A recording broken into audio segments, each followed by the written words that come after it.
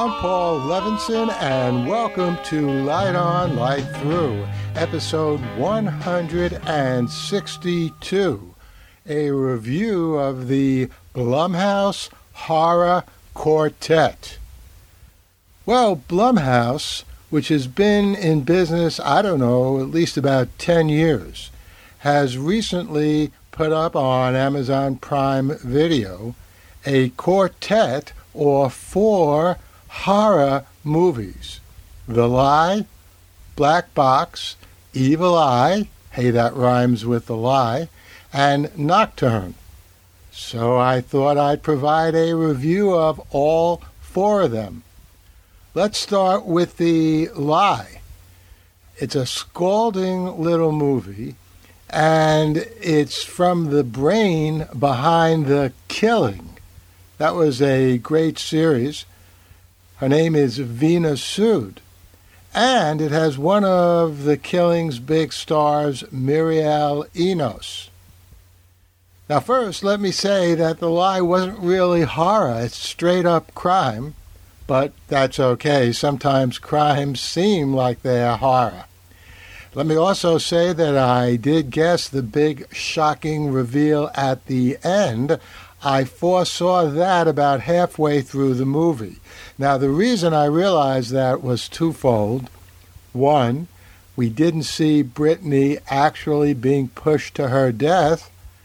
And 2, Brittany's body wasn't recovered. And although the current was swift, the water didn't look particularly deep. By the way, there'll be spoilers in all of these reviews, just so you have fair warning. But speaking of spoilers, guessing that ending didn't in the least spoil my enjoyment of The Lie, which grabs you by your collar as soon as Jay hears his daughter Kayla cry out and keeps you there for the next 90 minutes. And the acting is really impressive, with a typically brilliant performance by Enos across a simmering and wild range of emotions. Joey King as Kayla was also noteworthy. Her acting was, in effect, a double meta performance. She has to act to her parents as if she did shove Brittany to her death, and she has to pretend just the opposite to the police, that nothing untoward happened. And then the big reveal that she and Brittany were putting this whole thing on, well, we need to believe after that Kayla was acting about everything she said before. But I believed it, and so did my wife. If you've listened this far through the warned spoilers, you've already seen The Lie. If somehow you haven't, it's well worth seeing. Let's get to Black Box next. Immortality via uploaded minds into computer systems has been a staple of science fiction for decades, and it's rarely been done as well on the screen as it is in Black Box, which has been on Amazon Prime Video since October. Nolan's having trouble recovering his memories after surviving a severe car accident, which apparently initially left him brain dead. That's a start for this kind of narrative we've also seen many times before, but Black Box becomes memorable in the almost delicate, compassionate subtlety with which Nolan struggles to regain his self and the traumatic and heartwarming surprises that await him. The more specific problem for Nolan is he's recovering not only his memories, but even more of someone else's. So he goes to a specialist, Lillian, who's very understanding. And she puts him through various procedures, hypnosis, connections to arcane devices. And we learn the hard way, or Nolan learns the hard way, that Lillian has actually downloaded another mind into his body, the mind of Lillian's son Thomas, who died a few months earlier. Lillian uploaded his mind before he died, and she hopes to bring her son back to life, or his mind back to life, in Nolan's brain and body. Well, I've already given away too much of the story, so I won't say anything more specifically, but I did like the way Nolan, who retains some of his memories along with Thomas's, tries to work things out, as does Thomas in Nolan's body as well. There's an old Yiddish saying, with one tochus, you can't dance at two weddings. Black Box is in effect a story of, with one body, you can't do the dance of life with two minds. I think the Yiddish saying is a little sharper. Anyway, this was very well acted by Mamadou Athey as Nolan, Amanda Christine as his precocious daughter Ava, and it was good to see Felicia Richard on the screen as Lillian. A fine story by Stephen Herman and directing by Emmanuel Osei Kufar. Highly recommended. Next up, Evil Eye. Reincarnation across continents. Do you believe in reincarnation? Or if not, are you open to accepting it as a premise for a taut, slow-burning family thriller that builds up to a clutch-by-the-throat ending? If yes, you're in for a rewarding 90 minutes with Evil Eye. So, I have to say, that was the third movie in the Blumhouse Quartet that my wife and I saw on as many nights. And wow, these movies are really good. And this, so far, was the most horror of the four movies, although I'll get to Nocturne, the fourth movie, next. But if horror is your cup of strange tea, come and get it. Well, here is the setup for Evil Eye. Usha in India is worried that her daughter Pallavi in the U.S. is 29 and not yet married. That may soon be corrected, though, when she meets a cool, well-spoken, good-looking guy.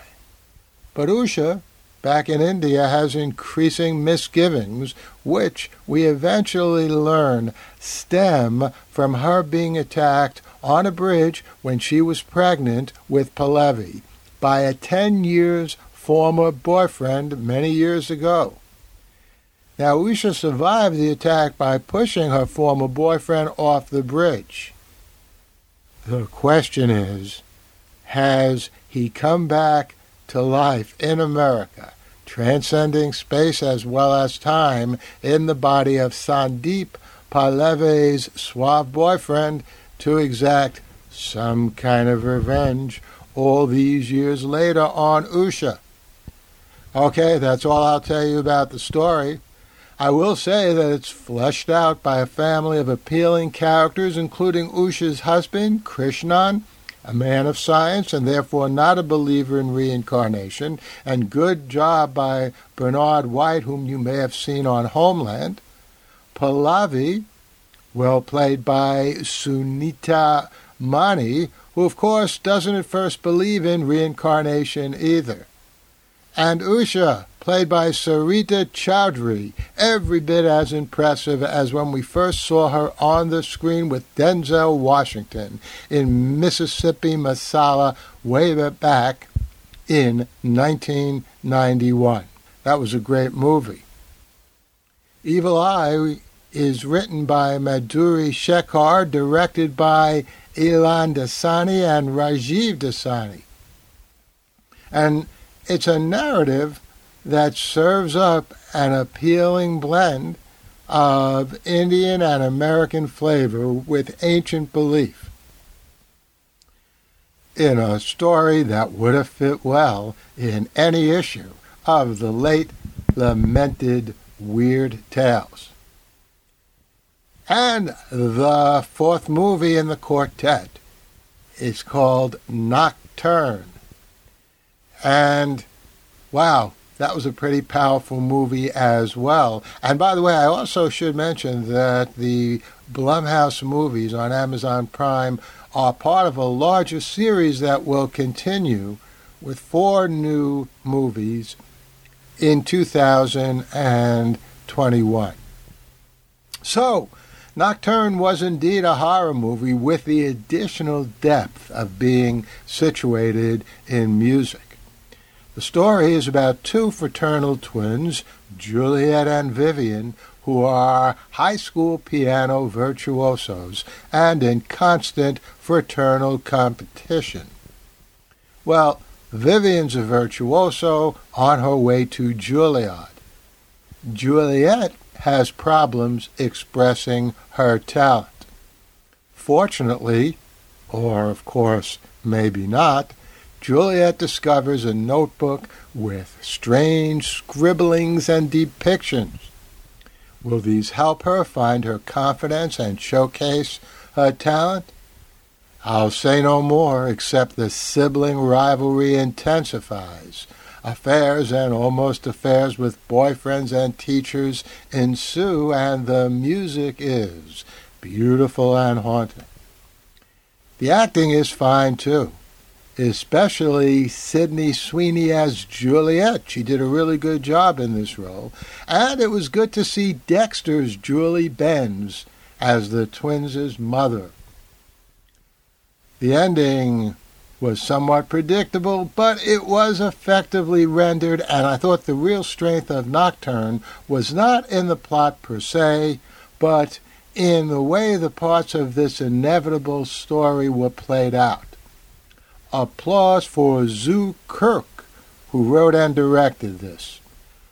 So I'm all set for the next Blumhouse Quartet next year. And in a way, the more I think about these movies, the more they look like a 21st century streaming Twilight Zone, except with longer episodes. The Light on Light Through podcast. Well, I hope you enjoyed that review of these 4 Blumhouse horror movies. By the way, I want to say hello to listeners of this podcast in India on the Gaana app. I saw about a month ago that Light On, Light Through, the name of this podcast, was being sent to India. I was very glad to see that on the Gaana system. So I hope you've been enjoying these episodes, and I hope you enjoy this episode in particular, and my review of Evil Eye, which, as I mentioned, is situated, half or more of it at least, in India. So it's getting close to the end of the year. I'll try to be back with an episode or 2 before the year ends. One way or another, I'll be back soon with another episode of Light On, Light Through. Stay safe and healthy, and enjoy.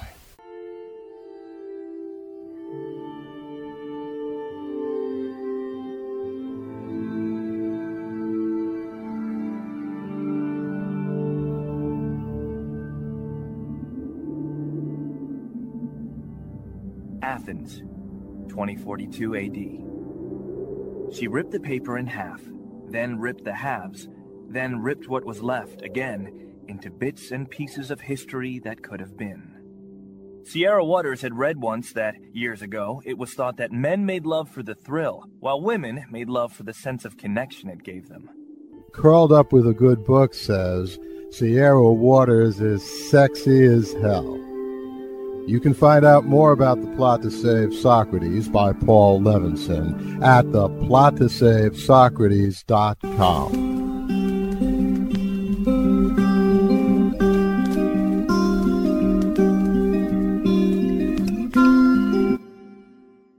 Paul Levinson Silk Code, about an ancient biotech war raging on in secret for centuries.